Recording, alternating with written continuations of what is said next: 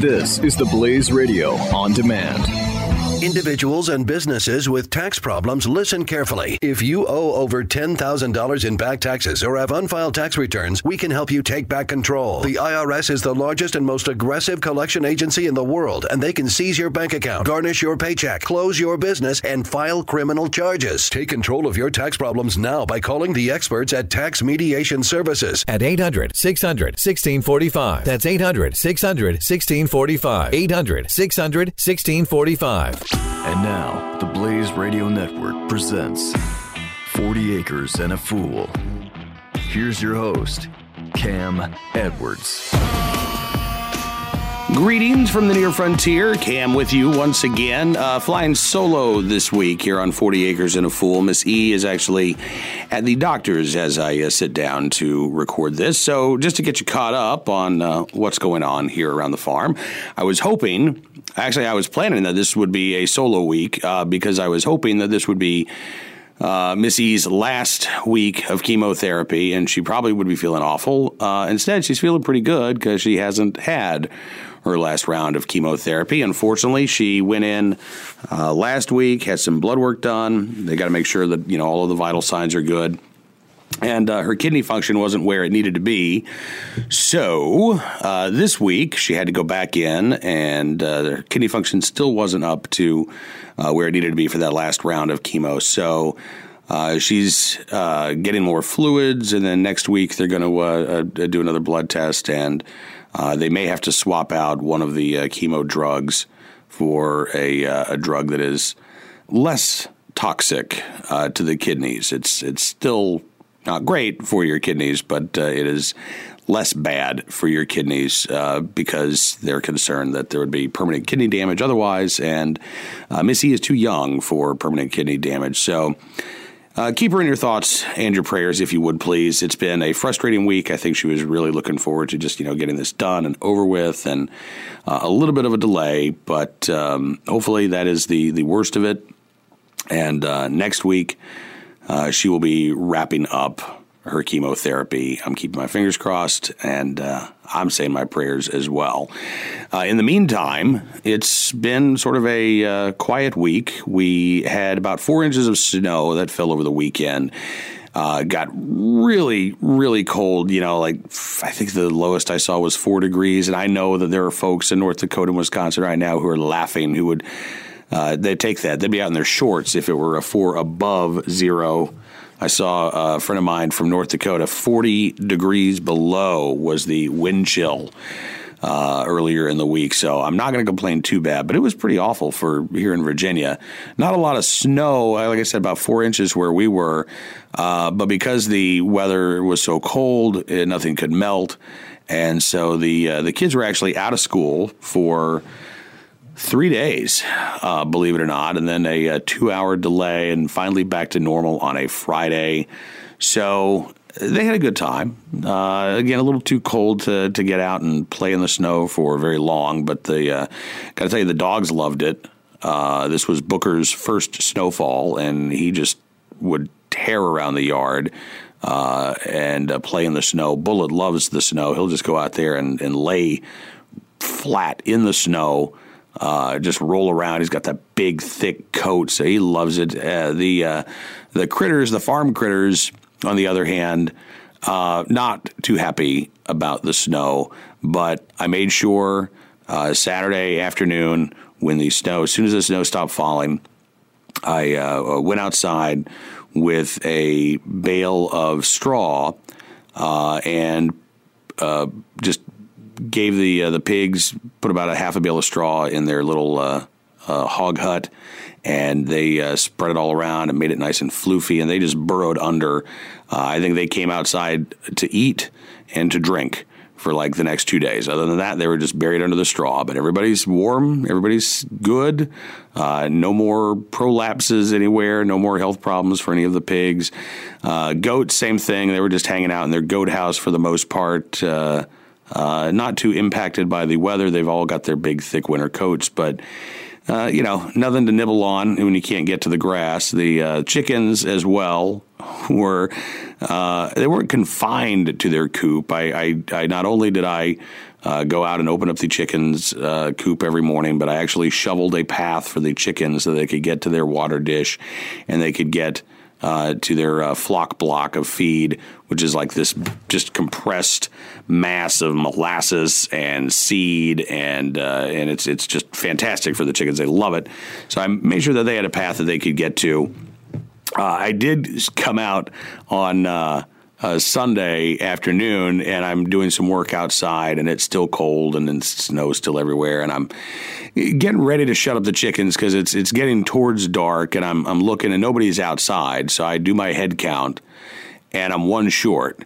I'm a rooster short, and I'm looking around. We've already lost one hen over the past week. I have no idea what happened. Didn't see any feather trails. I don't know if this was a hawk, if this was a coyote, because I've heard some coyotes howling at night over the past few days. Still not sure what happened to the hen. I did find the rooster that was missing. However, I was so I go and I check the coop, can't find him. I'm walking back to the house actually to tell Miss E, hey, Fabio is gone. And out of the corner of my eye, I see this splash of gold on a fence post. And it's kind of tucked behind this old cabin that is on our property. So I wander around the back, and sure enough, there is Fabio standing on this post, doesn't want to go anywhere. Apparently, he was the rooster that was brave enough to actually, get out into the snow and then quickly realized, man, this is cold on my feet. I don't want to go anywhere. So oddly enough, this, roosters, I've had issues with roosters before when I've had to gather them up and take them back into the coop. If it's dark, if it's night, it's not really a problem. They'll stay there and they won't do anything. But man, if there's some sunlight, you grab them by the leg and they start flapping and they start, kicking. And the roosters can have some pretty big spurs. Thankfully, Fabio does not. He's still a little bit of a juvenile, so he was actually very calm. I think he knew that I wasn't going to hurt him. I was just going to take him back to the coop. So I picked him up by his leg, carried him upside down, back to the coop, put him in. He's fine. Now it's been really warm. It's been like 60s the last couple of days. So the snow is all melted, and it's almost like a false spring on the farm. But the critters, they are loving it. So good for them. I'll take the 60-degree weather over 4 degrees any day as well. All right, we're going to step away for just a moment or two, but we do have more from the 40 Acres, and we've got more from you as well. The email address is 40acrefool@gmail.com. We've got some of your thoughts to get to later on in the program, so stick around. We'll be right back with more right after this. You're listening to 40 Acres and a Fool with Cam Edwards on the Blaze Radio Network.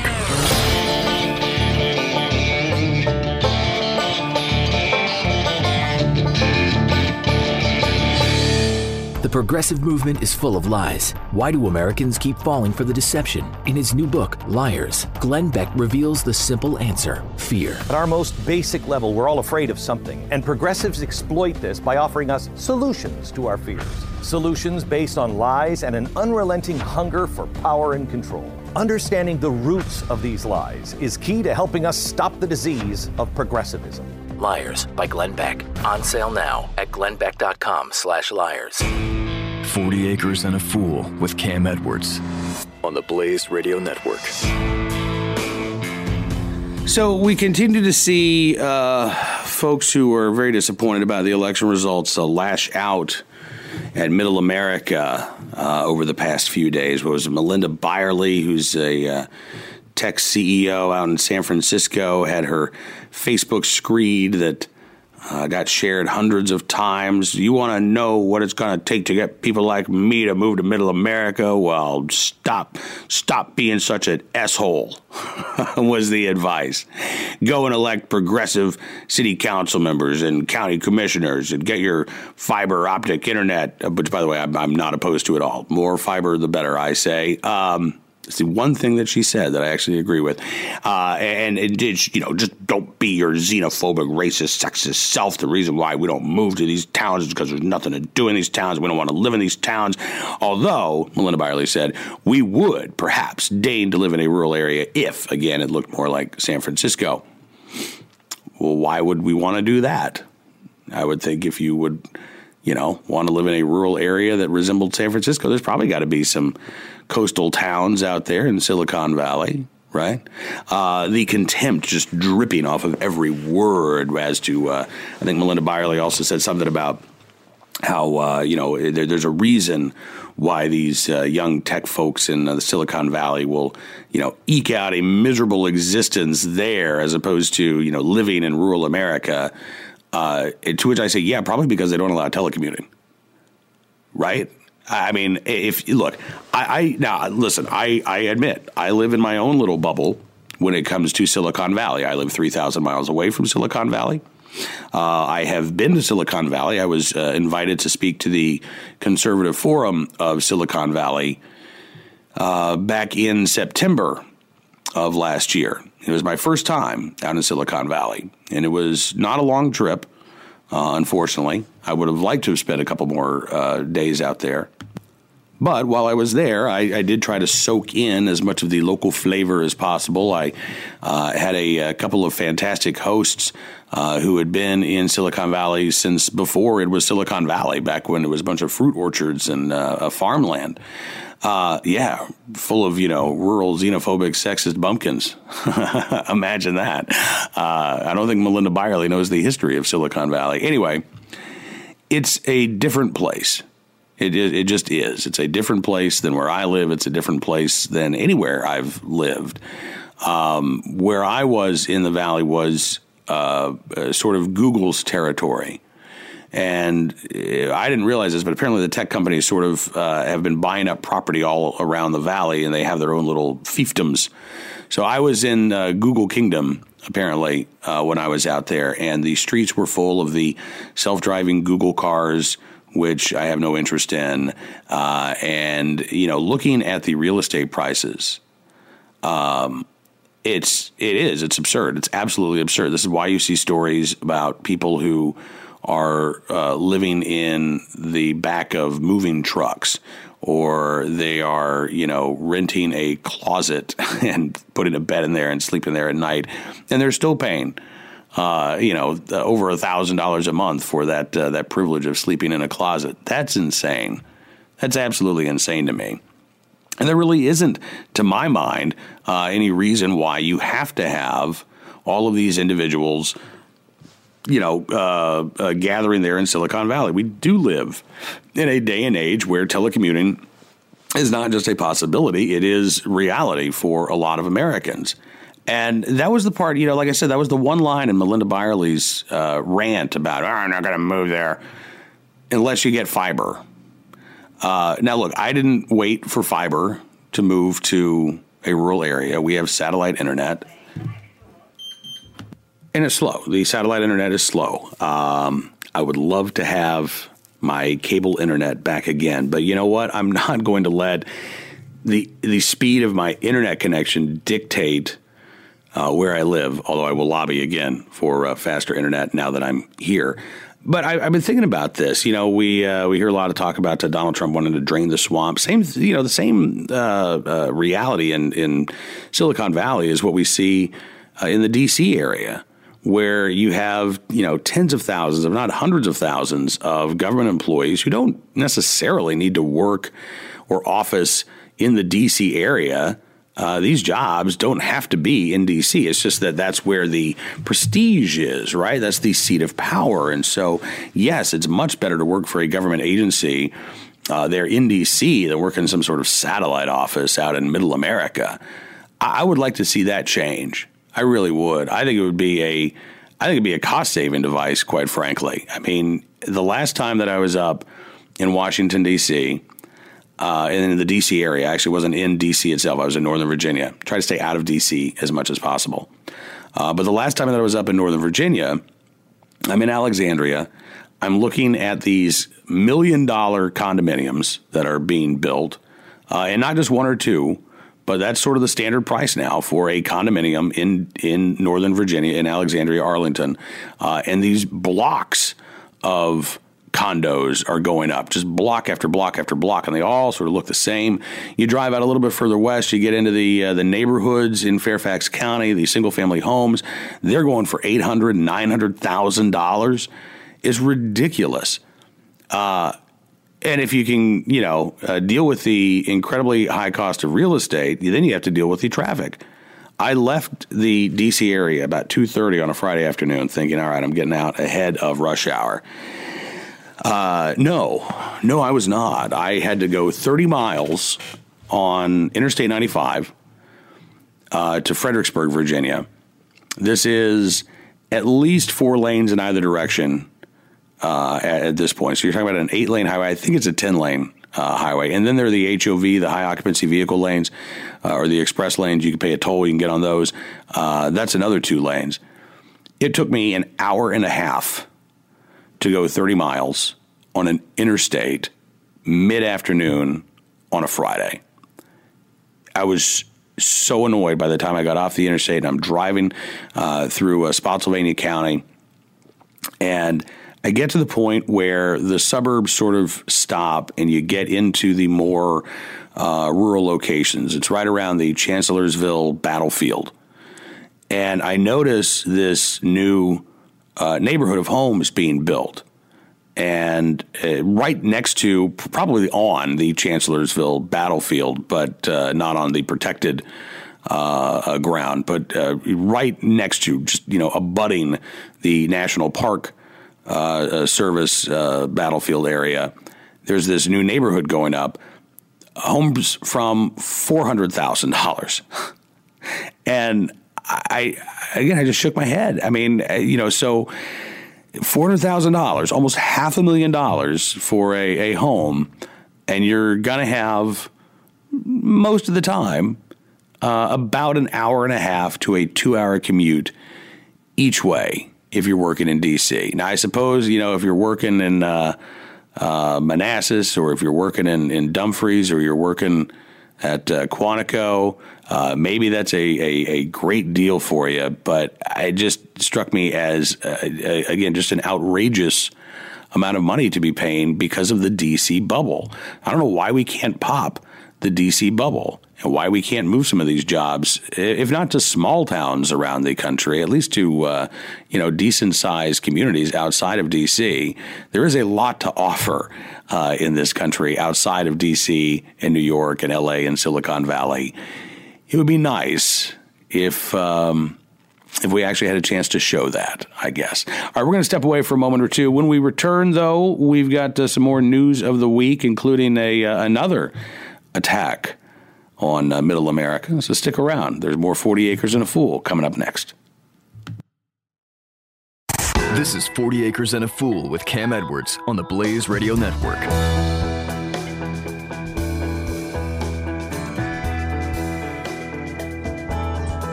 Individuals and businesses with tax problems, listen carefully. If you owe over $10,000 in back taxes or have unfiled tax returns, we can help you take back control. The IRS is the largest and most aggressive collection agency in the world, and they can seize your bank account, garnish your paycheck, close your business, and file criminal charges. Take control of your tax problems now by calling the experts at Tax Mediation Services at 800-600-1645. That's 800-600-1645. 800-600-1645.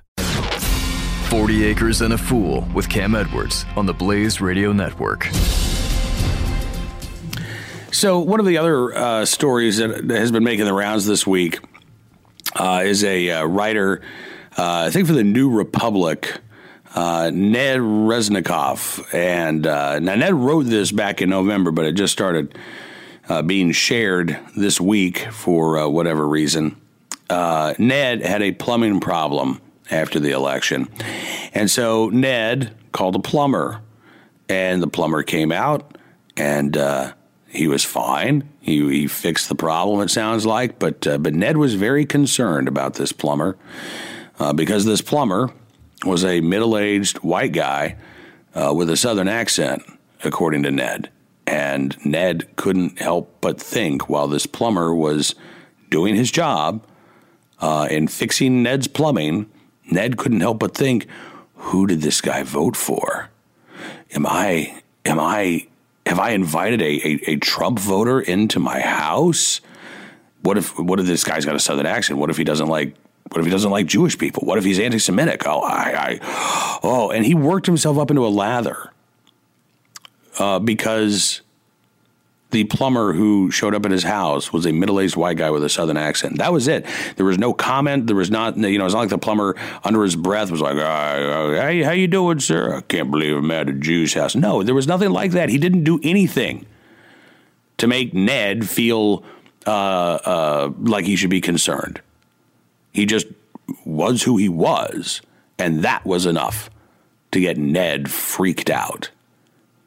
And the fascinating thing is that when this piece appeared, it's not like Ned was saying, thinking back here, boy, I was a jackass. That really wasn't cool of me at all. Here I am telling people to be open-minded and to celebrate diversity, and man, I failed that test. No. That would have been very wise of Ned to have recognized that, but there was none of that self-awareness on the part of Ned. Instead, it was, again, sort of blaming the plumber, I guess. And blame, it's sort of his own fault, because if Trump wasn't president, then I wouldn't have all these awful thoughts about middle America and these middle-aged white guys who, work for a living. If Hillary had been elected president, I just would have had pity for those people. Now I fear them. So it's got to be the plumber's fault. It is not the plumber's fault. I don't know, again, what it's going to take to get these folks off the ledge and to reintroduce them to reality, but they have lost their minds lately, and it's really, not only is it sad to see, it's really disturbing to see. It's been a while since I've talked about a book that I've been reading, but for the past 3 weeks or so, I have been slowly making my way through a 2-volume biography of Abraham Lincoln. Came out probably about 6 years ago. Lincoln: A Life is the name of the 2-volume biography. The author is, hang on one second, and I will tell you. Michael Burlingame is the author. It's interesting. 2 volumes, that's a lot of pages and a lot of words, and so there's a lot of detail about the life of Abraham Lincoln, which is fine. It's just taken me a lot longer to get through these books than I anticipated and expected. But one of the things that I like about Burlingame's book is that he cites and he quotes a lot of newspaper accounts from the time. And so not only do you, in the chapter about the Lincoln-Douglas debates, for example, in 1858, not only do you hear or read what Lincoln said, what Stephen Douglas said, but you also read about how the different papers in Illinois were covering these debates. And, the press today likes to pretend that they are nonpartisan, that, let's say, if Donald Trump refuses to call on CNN because he doesn't like their reporting, that is, as I saw on Twitter this week, the beginning of the end of the First Amendment. And no, it is not. For most of this country's history, our press was very partisan, and transparently so. There really wasn't any stigma attached to being a partisan press. That was expected. Many administrations actually would have a sort of house newspaper that was the administration's pet newspaper, and they would get the government printing contracts, and they in turn would be the sort of go-to place when the administration wanted to put information or its own spin out there. So no, we've had a partisan press. Well, we've always, I think, had a partisan press. What we have had over the past few decades, though, is a press that denies its partisanship, and therefore, because they deny their partisanship, it makes it very hard to actually have a level playing ground, because you have the quote unquote conservative media, and then you have everybody else. Right. It should be that we have the media, some of which are, conservative leaning, some of which toe the GOP line, some of which toe the Democrat Party line. And then maybe there would be an actual honest to God space for those a few outlets who would genuinely try to simply inform viewers or readers about what's going on without necessarily putting a particular spin on it. Right now, I don't think we've got that space, and frankly, it's not a priority for journalists either to have that sort of space. No, we get the partisan press in a very big way. And this, of course, is why we need Camp Cam and Company, right? Where we can take these journalists and these reporters from New York City and Washington, D.C. and L.A. and San Francisco and bring them out to the farm for a week. Let them pet a pig, do some goat yoga, get some training with firearms, maybe do a little weeding for me. Right? I think Cam and Company would be fantastic. Anyway, we're going to take a quick time out. When we return here on 40 Acres and a Fool, we're going to get to your thoughts. The email address, as always, 40acrefool@gmail.com. You can follow us on Instagram. Miss E is at Corny Goat Farm. I am at Cam Edwards. I'm also at Cam Edwards on Twitter. And we'll be back with more right after this. 40 Acres and a Fool with Cam Edwards on the Blaze Radio Network.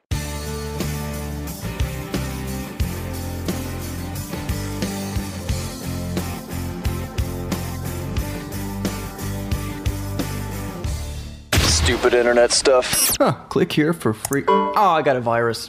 Smart internet stuff. What fake news are you talking about there, Doc? Okay, this has got me all hopped up. I tweeted this out this morning, and maybe people have already seen it. Supposedly, there is a taco shell made from chicken. Oh, I heard about this, like a fried chicken taco shell? Yeah. Tell me that's not fake news. That sounds pretty amazing news, actually. Amazing, but too amazing to be true. The Morning Blaze with Doc Thompson. Weekdays 6 to 9 a.m. Eastern on the Blaze Radio Network. Welcome back to 40 Acres and a Fool with Cam Edwards on the Blaze Radio Network. So we have heard from some old friends this week here on 40 Acres and a Fool. Robin out in the Shenandoah Valley area. I haven't heard from Robin in a while. She says, I regret not getting back sooner. I really didn't fall off the face of the planet. New job, Christmas, flu, pony, dead chicken. Oh, well, Robin, some of those sound promising, not the dead chicken.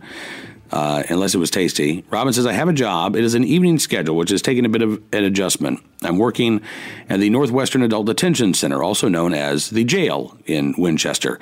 A bit of an adjustment, getting back into nursing, working with LPNs who are a bit threatened by the old RN suddenly in their midst. They are, of course, much more efficient than I am. It will come, I believe. How much is situational awareness and how much is physical oldness? I don't know, but I can't let anything stand in my way, says Robin.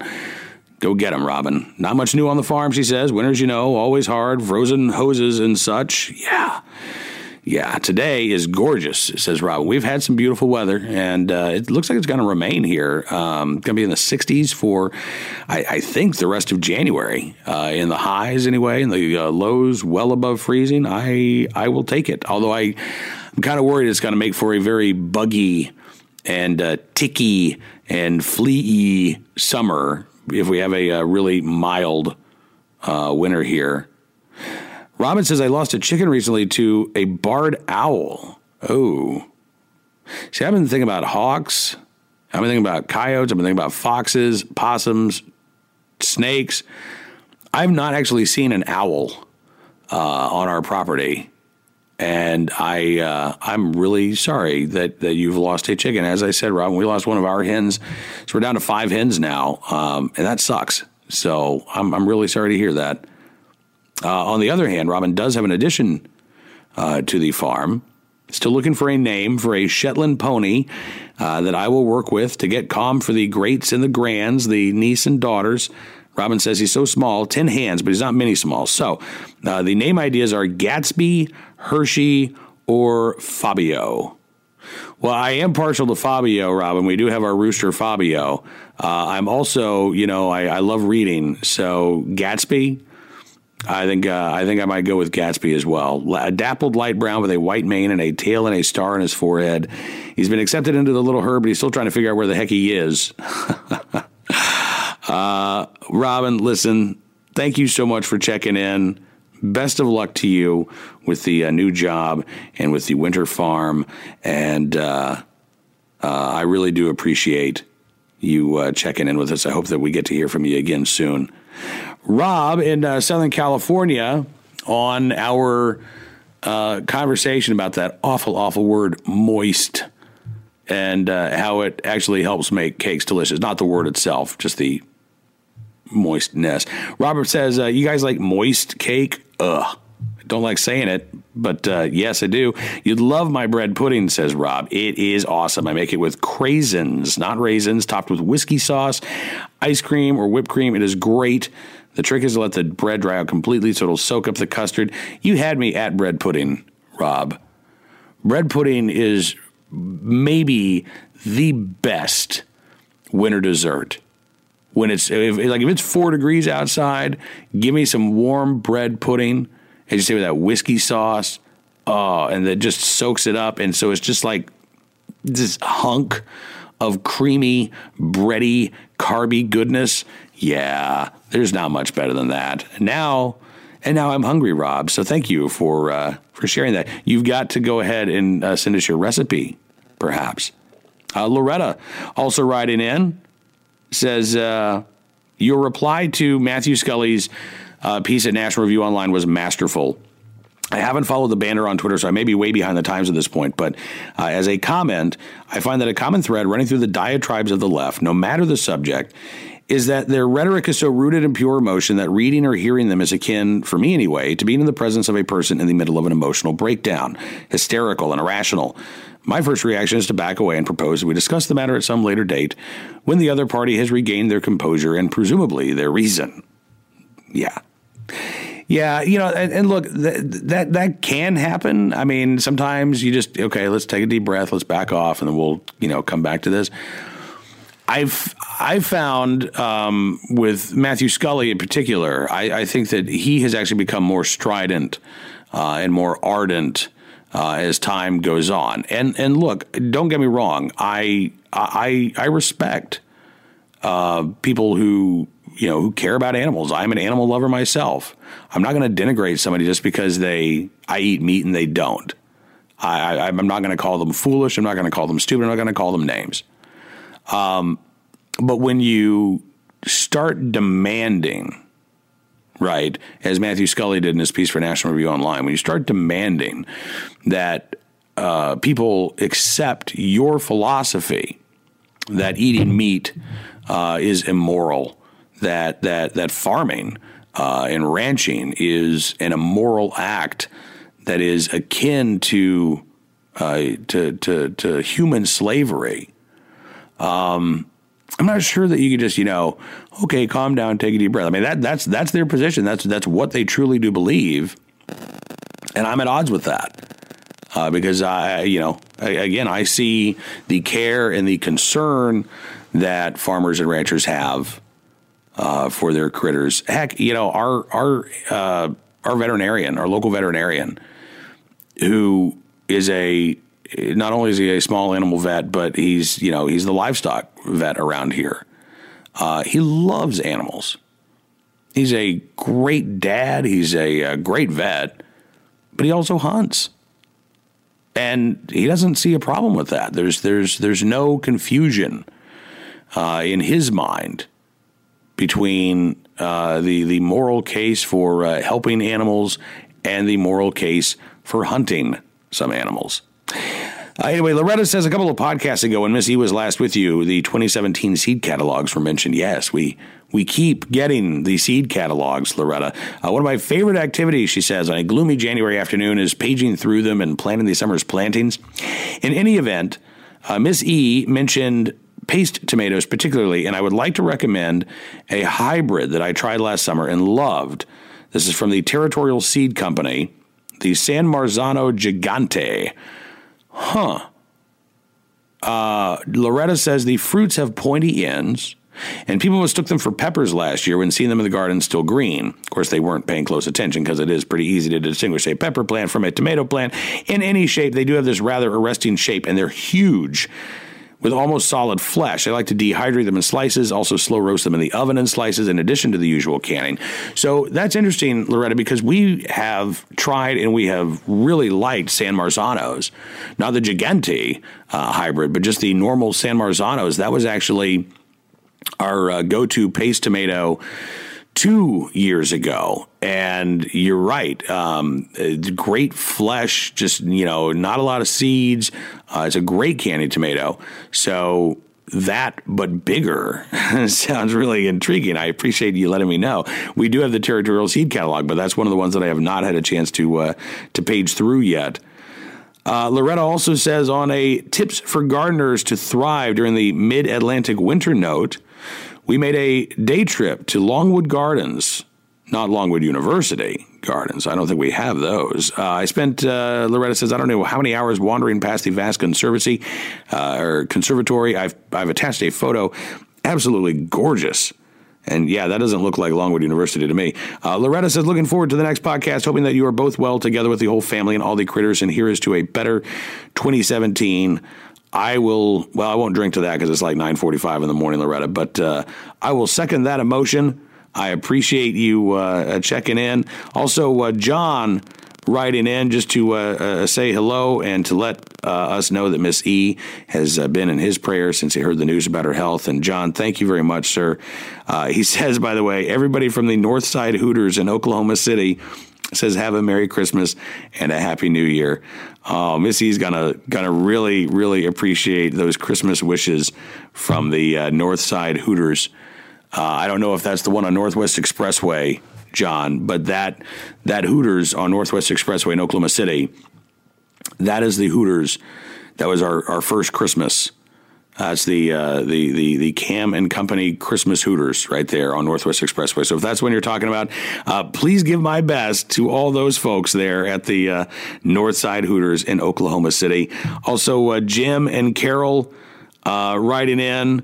And I'm sorry I didn't get to this before Christmas. This was actually a couple of weeks ago, and my email just apparently coughed this up again. But thank you, Jim and Carol. I hope that you, too, have a very happy and a healthy new year. And that is going to do it for this edition of 40 Acres and a Fool from the Blaze Radio Network. Now, next week, Miss E is going to be under the weather. She's going to be down for the count for a few days, so she'll not be joining us. I'll actually be on the road in Las Vegas at SHOT Show, the Shooting, Hunting, Outdoor Trade Show. But you know what? I bet that while I'm out there, I can find a couple of people who live in rural America who might want to join me for a podcast. So the plan is right now that we will have a podcast next week, another 40 Acres and a Fool, not from the farm, not from the kitchen table, not even from the Cam and Company studios, but from Sin City, of all places. And in the meantime, be safe, have fun, live a little, learn a lot, and we will see you here soon with more 40 Acres and a Fool from the Blaze Radio Network. You're listening to 40 Acres and a Fool with Cam Edwards on the Blaze Radio Network.